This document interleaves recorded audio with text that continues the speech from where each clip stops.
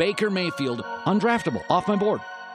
The Cleveland Browns select Baker Mayfield. What a beautiful throw by the Baker! Big Tom! Hasta la vista, baby! Touchdown!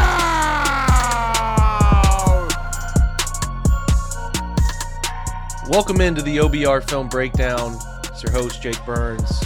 I want to talk real quick before we get to our Saturday Prospect Edition about a tweet that I posted and people just losing nuance in football. And it's about a tweet that I put out after watching all of Ja'Marr Chase's snaps about, hey man, I think he plays a really similar way to Donovan Peoples-Jones, and I think they're almost identical players. Now, Ja'Marr Chase, obviously very talented. I think Donovan Peoples-Jones very talented. Could I have phrased that and said maybe Donovan Peoples-Jones is like 80% of Ja'Marr Chase? Maybe, probably could have framed it better. But the point is, I think it's a pretty similar player who wins vertically down the football field, doesn't have a ton of route nuance, and again, thrive down the field. Ja'Marr Chase, as we've seen so far this year, makes his money pushing down the football field the same way Donovan Peoples-Jones does. And if you look at the career of Peoples-Jones and the types of catches that he has had, you'll see a player that has won down the football field. And it's just funny that people can't look at they'll look at box scores to justify one player's better than the other. And the point of the tweet was not to say like Ja'Marr Chase is not good. He's really good. I also tend to think Donovan Peoples-Jones is really good, but it's an opportunity-based situation. Obviously, he's not going to get the same target share over his first 2 years as a sixth-round pick fighting up the depth chart between a group of established wide receivers. It's different with Chase. He comes in as a top 5 pick. He's obviously going to get reps and targets and all of it right away. So people just get mad and they fail to understand the nuance in what I'm talking about. Again, probably could have framed the tweet to saying they're identical players differently because I don't know. If you go watch the film, I need you to tell me what Ja'Marr Chase does better, higher level than Donovan Peoples-Jones, and show me. I'm willing to see it if you show me what that is. I think they both went down the field really, really well. It's just the Browns don't pump targets to any one player. And that's like the Kubiak Shanahan offense has never been that way. And they rotate guys in. They obviously like the relationship that Rashard Higgins has. Jarvis Landry stays at the top. You got 2 guys paid very well getting snaps in front of him. So again, and I could point out 7 or 8 clips I have of targets that he should have received this year. So again, Ja'Marr Chase is hyper talented. I think Donovan Peoples-Jones can be pretty dang good, and I think he's a very similar football player, almost identical, maybe a little less talented version, but that's why I think the Browns have their X of the future, that position wide receiver. I'm going to write about it at some point, but the tweet was taken way out of line, and I had to delete it because people are they're, for lack of a better word, just assholes about things they don't agree with or don't want to seek understanding about what I'm talking about. Obviously, Ja'Marr Chase has more opportunity. That's what opportunity cost is in the NFL between a first and a sixth. But don't tell me because one guy was picked in the first, one was picked in the sixth, that means there's a wide discrepancy of talent. That's asinine. It's a silly way to look at the way that talent procuring in the NFL makes sense. Guys are selected late all the time because their college situation sucked or they didn't get enough opportunities or whatever. So don't do that, man. That's not a logical argument. I'm willing to have somebody show me all of the things that Ja'Marr Chase does infinitely better. It's not a thing, infinitely better.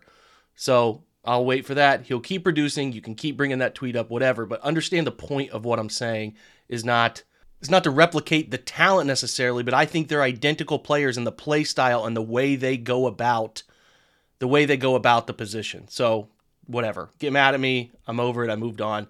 Just wanted to lay some context to that. Let's get over to our Saturday edition with Mr. Stephen Thomas, where we talk through his latest OBR mock draft. We're driven by the search for better. But when it comes to hiring, the best way to search for a candidate isn't to search at all. Don't search, match with Indeed. Indeed is your matching and hiring platform with over 350 million global monthly visitors, according to Indeed data, and a matching engine that helps you find quality candidates fast. Ditch the busy work. Use Indeed for scheduling, screening, and messaging so you can connect with candidates faster. Leveraging over 140 million qualifications and preferences every day, Indeed's matching engine is constantly learning from your preferences, so the more you use Indeed, the better it gets. Join more than 3.5 million businesses worldwide that use Indeed to hire great talent fast. And listeners of this show will get a $75 sponsored job credit to get your jobs more visibility at Indeed.com/Blue Wire. Just go to Indeed.com/Blue Wire right now and support our show by saying that you heard about Indeed on this podcast. That's Indeed.com/Blue Wire.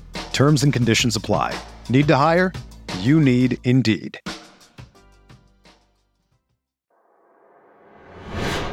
All right, time for our Saturday mock. Mr. Stephen Thomas, how are you, sir? I am living the dream. Life is a cabaret, all that kind of stuff. How are you, my friend? I love it. I look forward to that cabaret quote every time. I'm okay. It's we're recording this for everybody who does not know. Steve has important life things happening over the next week, so we are getting this recorded on a Tuesday. So if somebody in the college football world on our list here has something mind-blowingly crazy happen to them, we didn't know yet. So we're going to draft for this week. He's putting out his mock draft. These are the players going up in the Wednesday article linked in the bio of this episode. You can find the direct link to the OBR article. I encourage you to do so. It's out there. You can read more about these players. His write-ups are fantastic. But we like to take you through and talk about them too. You picked 26 once again, as has been the trend. Zach Harrison, first-round pick. Give me what you like about Zach. I know there's gonna be some Odafe Owe things with Zach Harrison, right? Or maybe the production isn't great, but he's going to test off the chart, Steve. Yeah, I mean, he's freakish. I mean, there's absolutely no other way to say it. His athletic ability is bananas. It's what you like to see. His athletic ability, I would say, and I don't say this lightly, is in the same universe as Myles Garrett's was off the edge, but his ability to play the position is not. He could get there still. I mean, the thing with him is still, especially with the injury he's going through right now, his sample size is still relatively small, especially for a guy you're talking about drafting day one. And he's definitely in the day one conversation right now, ranked, mostly early day two on most of the boards. But he can easily play himself into day one. He's big, he's fast, he's strong. I mean, all of this stuff is right there. He's listed at 6'6", 270. I mean, what more could you want? He's got vines for arms. He's strong like a bull. His burst off the snap is fantastic. But his bend, his ankle flexion, and all those other words, those buzzwords that you hear over and over during draft season to the point where you become numb to them and they really don't mean that much anymore. It's not what you would want. It's not that he can't bend at all. I'm not saying that at all. It's just for a day one pass rusher, you would like to see more. You'd like to see more counters in his pass rush arsenal. If he doesn't win right away, I mean,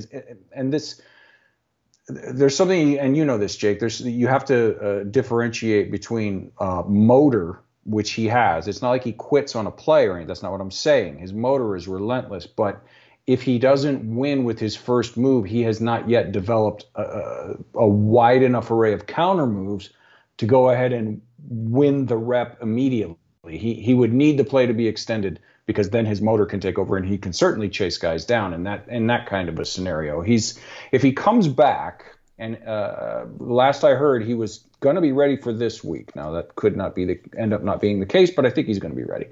And he shows improvement in these areas. He shows more consistent speed to power and those sorts of things. Then everything I just said gets taken out the window.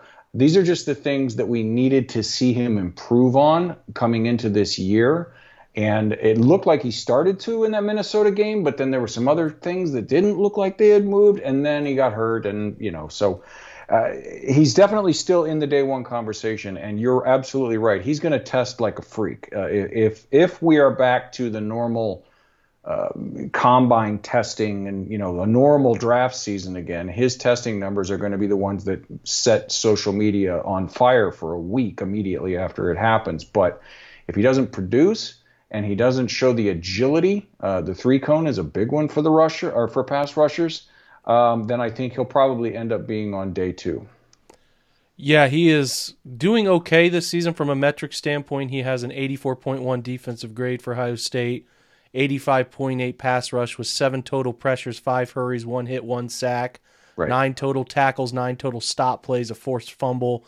So those metrics are fine. But when we get into first-round picks, and especially guys at the end of the first round, where maybe you got to, strengthen the microscope just a little bit to figure out some things, you're spot on about a lot of your analysis. We will keep seeing the Zach Harrison portfolio can develop. He's got some big games coming against some big opponents. This week they play a pretty good Rutgers team.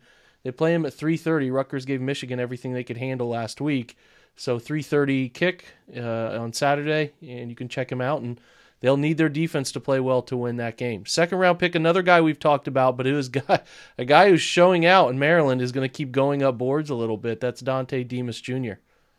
Yeah, you want to talk about a guy that I'm excited to see the testing. Holy cow. I mean, in high school, he had a 37-inch vertical, and he's only gotten bigger and stronger since then. So, again, if we're back to a normal combine testing thing, he could be one of those guys that we all just go, wow, and they share the clip of this jump and that drill over and over and over, one of those guys. But that's not all he is. He's not just a combine warrior. He's currently leading the Big Ten in total receiving yards. He's averaging 111 yards receiving a game. He's got 25, 26 consecutive games with a reception. He can score from anywhere on the field. 6'2.5", 217 is what he's listed at. If he comes in anywhere close to that and runs in the 4.4s, he's definitely going to be coveted by a lot of people, because if you have the height, weight, speed at the wide receiver position and you produce like he has, and then the finer aspects of his game are also pretty darn good, you're gonna draw a lot of eyes. And this is yet another really strong wide receiver room or class. At least it's shaping up to be to this point. And he's quick in and out of his breaks. He's got big, strong hands. He's a hands catcher. And for a guy as big and wide and heavy as he is, I mean, obviously he knows how to use that to box out defenders, and he's good in contested catch situations. But as we often say on this program and other places, what we've learned over the past few years, especially in the modern NFL, is that can't be the only thing in your arsenal as a wide receiver. You can't rely on just winning contested catches. If you can't separate at the collegiate level, the odds are very low you're going to learn how to separate at the NFL level. And Demas separates a lot. I mean, and it's not like when you think about guys that separate over the middle, you tend to think of the Hunter Renfrow types or the Julian Edelman types that are really quick and fidgety, in their movements. And he's not like that. He's got subtle movements and sharpness to his cuts and breaks that creates some space over the middle. He can win deep. He can go up and high point the ball. There's very little about his game that you don't like. Obviously, like most wide receivers at the collegiate level these days, you need to see a bit bigger of a route tree, and you like him to sharpen up some of his releases and that kind of thing. That's just normal stuff. But as far as a guy who has all the tools you could possibly want, and with the Browns looking next year like one or two of those big contracts and the top names in the wide receiver room might not be here beyond this year, adding a guy with Demas's skill set to the existing room of Anthony Schwartz and DPJ and whoever is still around, it's an enticing prospect. They would have a bevy of big, strong, fast guys who can go inside and outside and complement each other well. Yeah, 6'3", 217, big dude. He's caught 24 of 31 targets. Reminder that the younger Tagovailoa brother is the quarterback at Maryland. They're a fun watch right now, 4-0. Huge He's good, game. too. He is good. A huge game coming up. Friday, 8 o'clock kickoff. The Big Ten has decided for whatever reason to put some games on Fridays the past few years. And I will be a sucker. I'll be tuned into that game. I'll be watching it. His grades this year, he's a 75.8 offensive grade. He's a 75.9 receiving grade. Average distance of target is 8.8, so that's gone down as he's been targeted more this year. He's continued to be more of an outside receiver than ever in his career. He is lined up wide 97.2% of snaps, while he was in the slot in the mid-80s wide the mid-80s. He was a 17.2% slot rate in 2019, 10.7 in 2020. So they're featuring him as that X solo receiver. Right. He only has 2 drops on those targets this year. He's forced 5 missed tackles. He's already at the 15 first down catch number that he has eclipsed. He's tied his number from last year. And he is this is a big number, Steve. He's a 150.9 quarterback rating when he's targeted. That's a fantastic number. A 10.4 yards per reception number, going for already 446 yards. He will easily eclipse his 2019 full season when he had 629 yards. So keep your eye on him. That'll be a great game Friday night to watch, to key in on a maybe not so well-known wide receiver target in a loaded class. Next pick, number 90, Travis Jones. I know we've talked about Travis a little bit. We had him in another draft, but you give me your skinny on him real quick, Steve. Yeah, he's one of those guys that if you're going to watch his film, try not to pay attention to the rest of the team, because you hate to pick on UConn because they're just getting their brains hammered in every week. But man, is that a bad situation. So you really have to kind of laser focus on Travis Jones, because the rest of it. This one, Steve. You got UConn Vanderbilt matching up. We know that Vanderbilt went for as many yards as Georgia did points last week, so that might be the ultimate stink bowl on Saturday at 7:30 if you want to watch that. But go ahead, buddy. UConn has a chance for a W, a rare chance for a W there. So yeah, if you get a chance, go in and watch Travis Jones on that. He played one tech mostly early, but he's shown they've given him a little more leeway this year in the small sample size to do some shade and even line up at the 3 a few times. And his pass rush moves are much improved. I mean, he's 6'4", 330. He came in at 6'4", 365. And he took he's lost 35 pounds, but he has also increased his muscle mass, and his body fat content has gone down to some ridiculous number, 8% or something stupid like that. He's really rocked himself up, and that has helped, because when you're big, 330, 340, 350 pounds, obviously you can two gap and you can, eat up double teams and that old school space eater, interior defensive line type guy. But in the modern NFL, you have to show at least something in the passing game, and he's done that this year. He's not Myles Garrett winning, edge rushers at that percentage or anything like that, but he's shown more this year than he has in years past. And in this class, that might be enough to push him up even higher than this in day 2. If they can snag a guy like Travis Jones on day 2, I would be very happy, because as we all know, the interior defensive line for this year, much better than we thought it was going to be as recently as a month or so ago. We were all pretty worried about it in the preseason. But beyond this year, much like a lot of other plays, there's so many rooms that are like this on the Browns this year. This year, they're okay.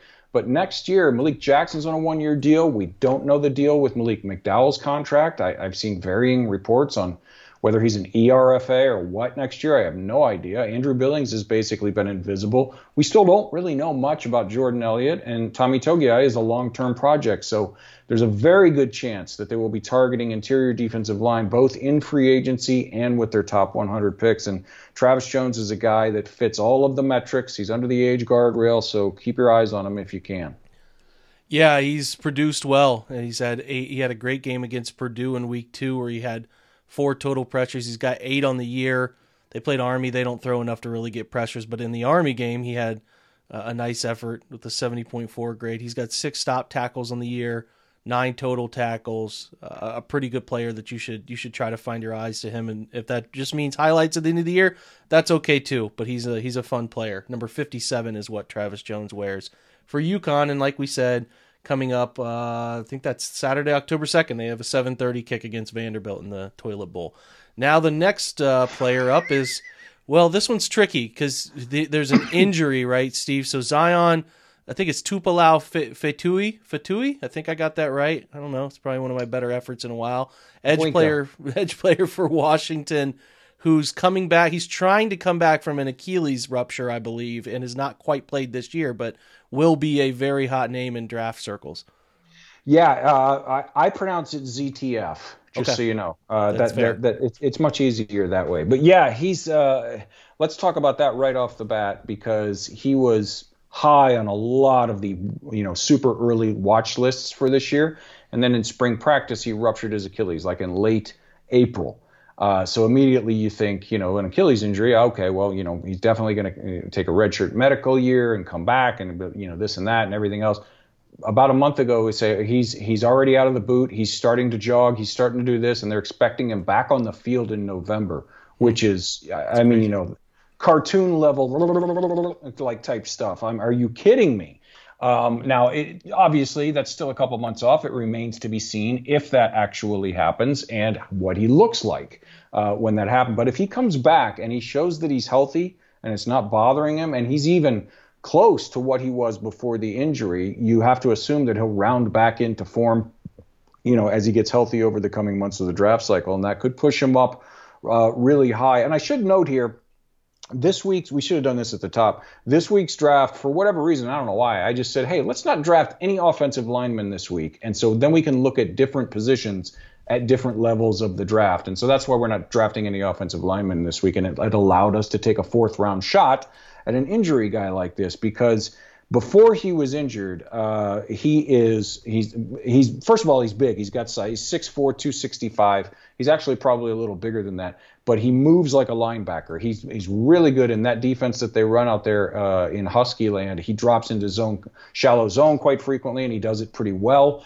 He can bend the arc with the best of them. At least he could before the injury. That's one of the things you have to see. He converts speed to power. His straight line speed, as far as chasing stuff down and from the backside, is ridiculous. And he's strong as an ox. He will just walk the tackle right back into the quarterback's lap more often than not. So again, he's one of those guys that has all of the height, weight, speed, athleticism things that you want. And if he hadn't gotten injured, he would be firmly in that day one talk. He'd be up there in roughly Aiden Hutchinson land as far as rankings. But right now, at least until he comes back, he's still, early to mid day 3 on all these boards, because nobody knows what's going to happen. And an Achilles is a very serious thing. But if he comes back and shows health like Grant Delpit has, he could easily push himself back up into day 2. And boy, would he be a welcome addition across from Myles Garrett, because, again, another position group, we don't know the contract situation of everybody behind Myles beyond this year.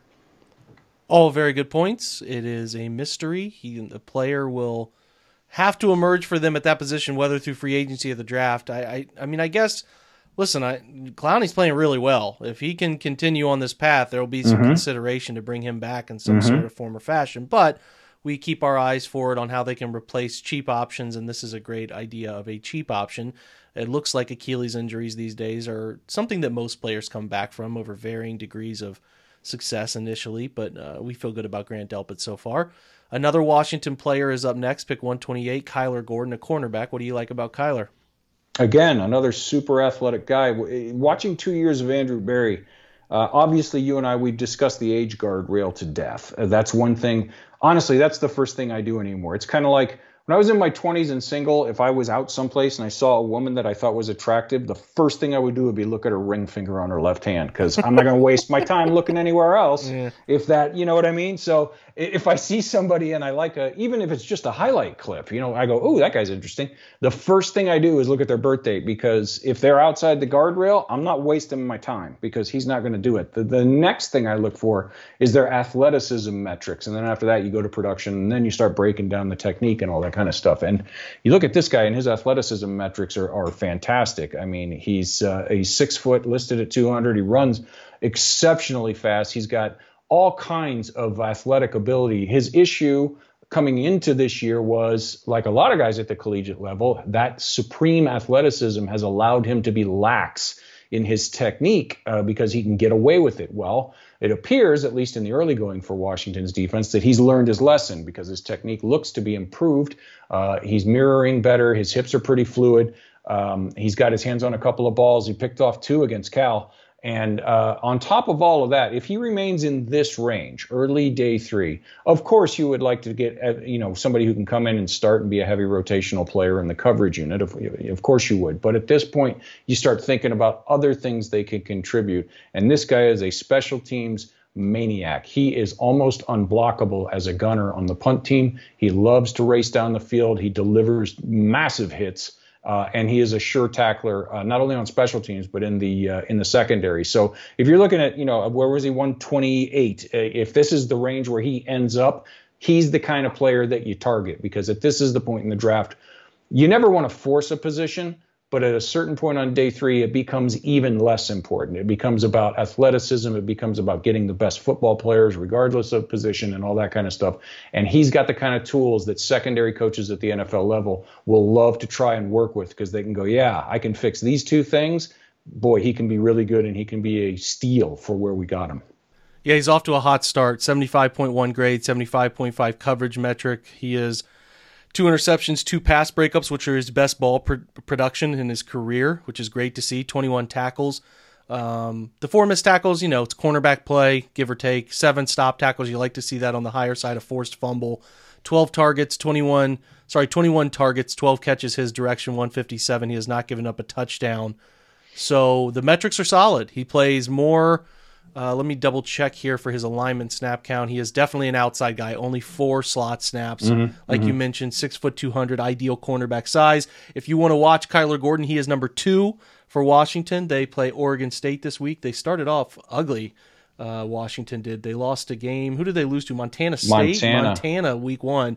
Bounced to Michigan, got drubbed there, and then beat Arkansas State in a nice win over Cal last week. So they're going to try to keep getting back on the right path. That is a 9 p.m. Pac-12 after dark kick against Oregon State.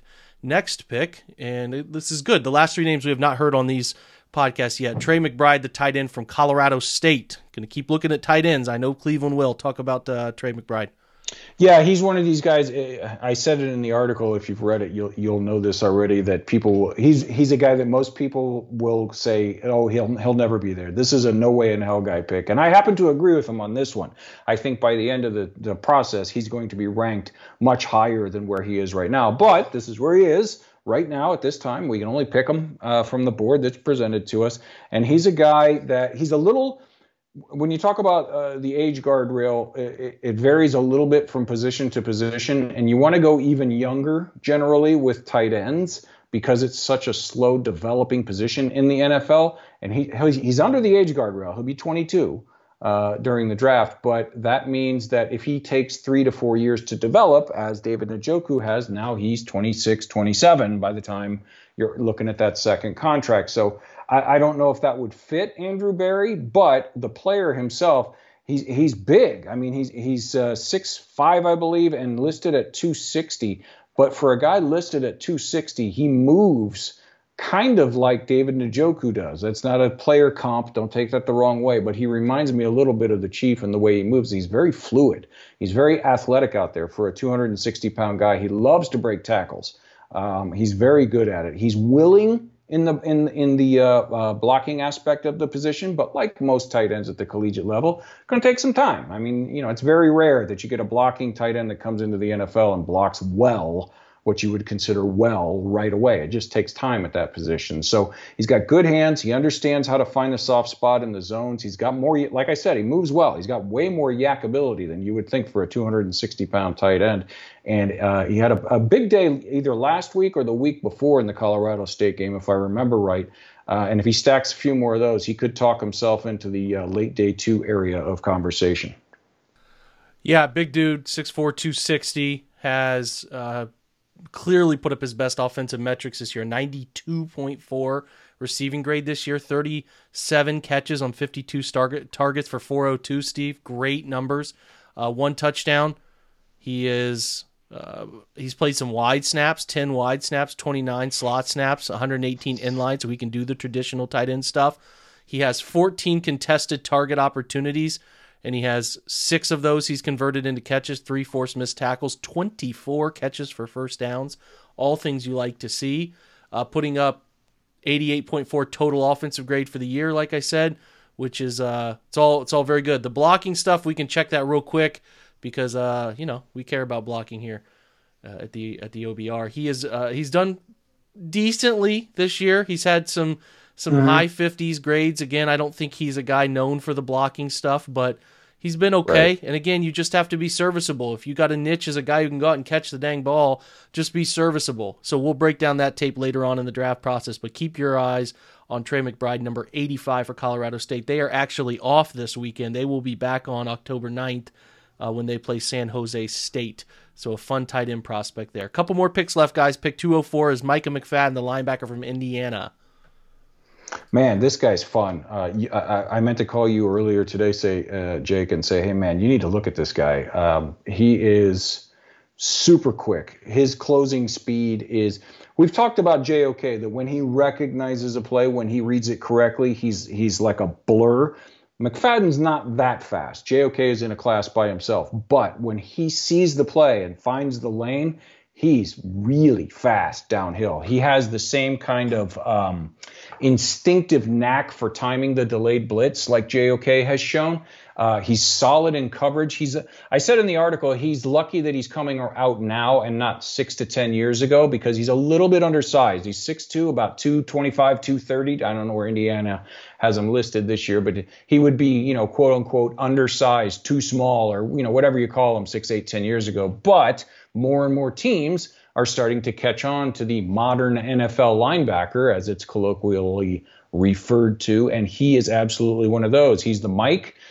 He calls all the plays. He knows where everybody is supposed to be. He's relentless in his motor. He'll chase plays 35 yards downfield. I put a play in the article where he run fit. Then he bit on the play fake, so he up in his run fit. Then he dropped into his zone, and then he chased the quarterback all the way to the sideline and got him for what eventually turned out to be a sack. He covered probably 70 yards of grass on one play and did it with just burst after burst after burst. So solid tackler, reliable tackler, but he's going to have to find the right fit, and Cleveland, I think, is one of the right fits, because they're trending towards those smaller, quicker, faster coverage linebackers. So especially if he hangs around in this area of the draft, McFadden could be. I don't think they need to target a linebacker next year. They got a lot of youth and promise in the room right now. But at this point in the draft, if he's around, always love adding a guy like this who can also contribute on special teams.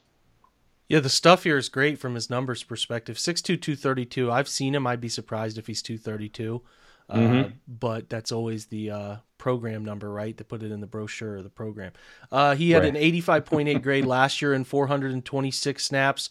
He had an 85.8 total, 72.1 run defense, 90.8 pass rush, 67.2 coverage. He actually was...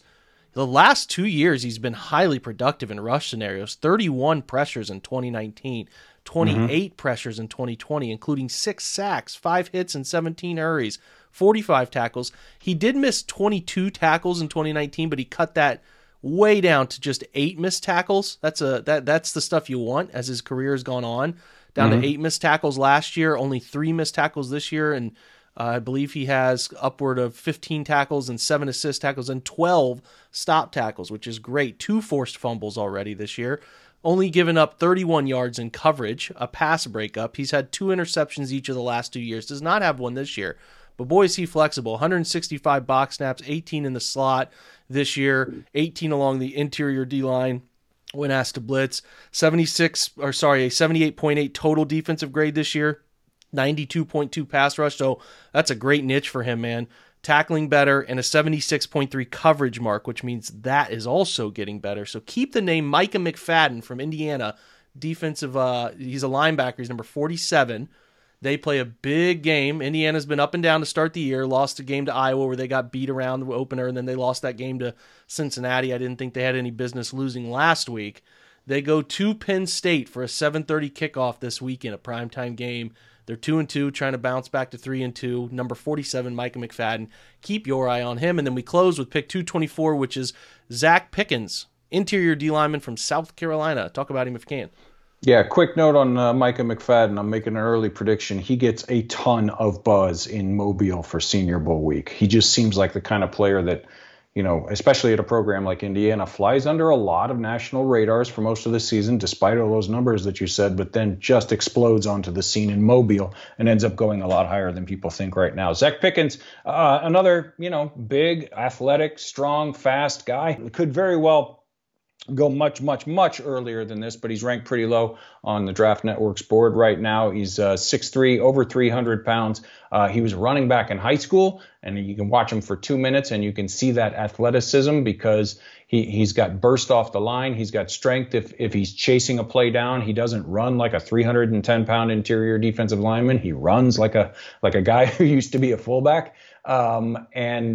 He's strong. He's got a bull rush. He's got a few hand moves, but he's one of those guys that has, and I hate to say it this way because it sounds a lot worse than it actually is. He hasn't really lived up to the hype just yet. He's more athletic ball of clay than finished football player at this point. That doesn't mean he can't continue to improve. That doesn't mean he's not going to be a good player. It just means that, he came in with, he was Mr. Football in South Carolina, a 5-star recruit, one of those guys, and has sort of relied on those natural gifts to this point. Now, early in the year this year, he's been showing out. He's been playing pretty well. And so it looks like he put in a ton of work in the offseason. And if he continues that, he's going to make somebody very happy on the interior of the defensive line because he can hold it. He can hold his gap and he can penetrate equally well. I think that's pretty fair about not living up to expectations quite yet. I think this happens. We've seen it happen with quite a few guys, even some guys not living up to things on the Ohio State roster. It's just outperforming sometimes your rating coming in, right? That pressure can mount up. He has not produced all too well, only a 61.6 grade. He's been low 60s in his time at South Carolina. He's got 4 pressures on the quarterback this year with the sack included and a couple stop tackles, 3 stop tackles, 4 total tackles on the year. Just got to take a look at him. If he tests well, and this is where we get to this point, Steve, it's Marvin Wilson-like stuff, right? Where you come in, can you perform? Then can you test well? If you don't perform well, maybe you don't gather stats at the college level, you better test really well. So if Pickens does come out, he will have to test really well. South Carolina just got their ego bruised by Georgia last week. I think a lot of teams will have that issue this year. They host Troy at 3:30 on Saturday, and he is number 6. If you get a single digit, that means they like you. So we'll see if Pickens can pick it up. No pun intended, by the end of the year. Steve, This is a blast, man, all the time. We're doing these every week. Steve will try to put different names on here as best he can within reason so we can talk about different players. Hopefully you're learning something. Always open to suggestions if somebody hits me up and you got an idea for one of these that can be fun. Otherwise, we're going to keep doing what we're doing because I think it's pretty fun. I'm learning about these prospects before I ever did any year before, and that's because of the OBR's draft guru, Mr. Stephen Thomas. We appreciate your time, buddy. Thanks for having me on, brother. That's an end to our show today. Thanks, Stephen, for coming on. Appreciate his time as usual and all the hard work that he puts into those mock drafts to kind of find the clips and find the players and give you understanding of who they are. I know these aren't the most pertinent things in week 4 of an NFL season, but if you follow these all year, I keep saying you're going to have a great head start on who the best draft prospects are when the calendar flips. So, again, reminder, we had all of our fun stuff we usually had, comprehensive breakdowns, both offense, defense. Jordan Zerm was on this week. Our usual John Colosimo visit, our usual time spent with our Behind Enemy Lines segment. Nick Olson was great. If you're listening this far into the pod, you probably have listened to those, but I wanted to remind you, we will have a pregame show tomorrow where I have time with Brad Ward for the Sunday early risers. Then we have our Twitch pregame and our postgame show, and we'll have a fun Sunday guest for you as well. A reminder, if you have not left a review for this pod, please do so with your Twitter handle, and I will put you in a drawing to win a free Browns film breakdown. Back when it was Browns film, we started those hats. Now OBR film breakdown. We'll put you in the drawing to win that. If you're interested, if you've already done a review, show me the review or tell me about the review in the replies to the tweet on both the OBR Film BDN and my at Jake_Burns18 account. So again, get in that drawing if you'd like, and if you don't like, that's okay too. No harm, no foul. I appreciate you listening to this podcast regardless. So until next time, your game day podcast tomorrow for the Browns versus Vikings. We'll catch you then. Have a great Saturday. Go Browns.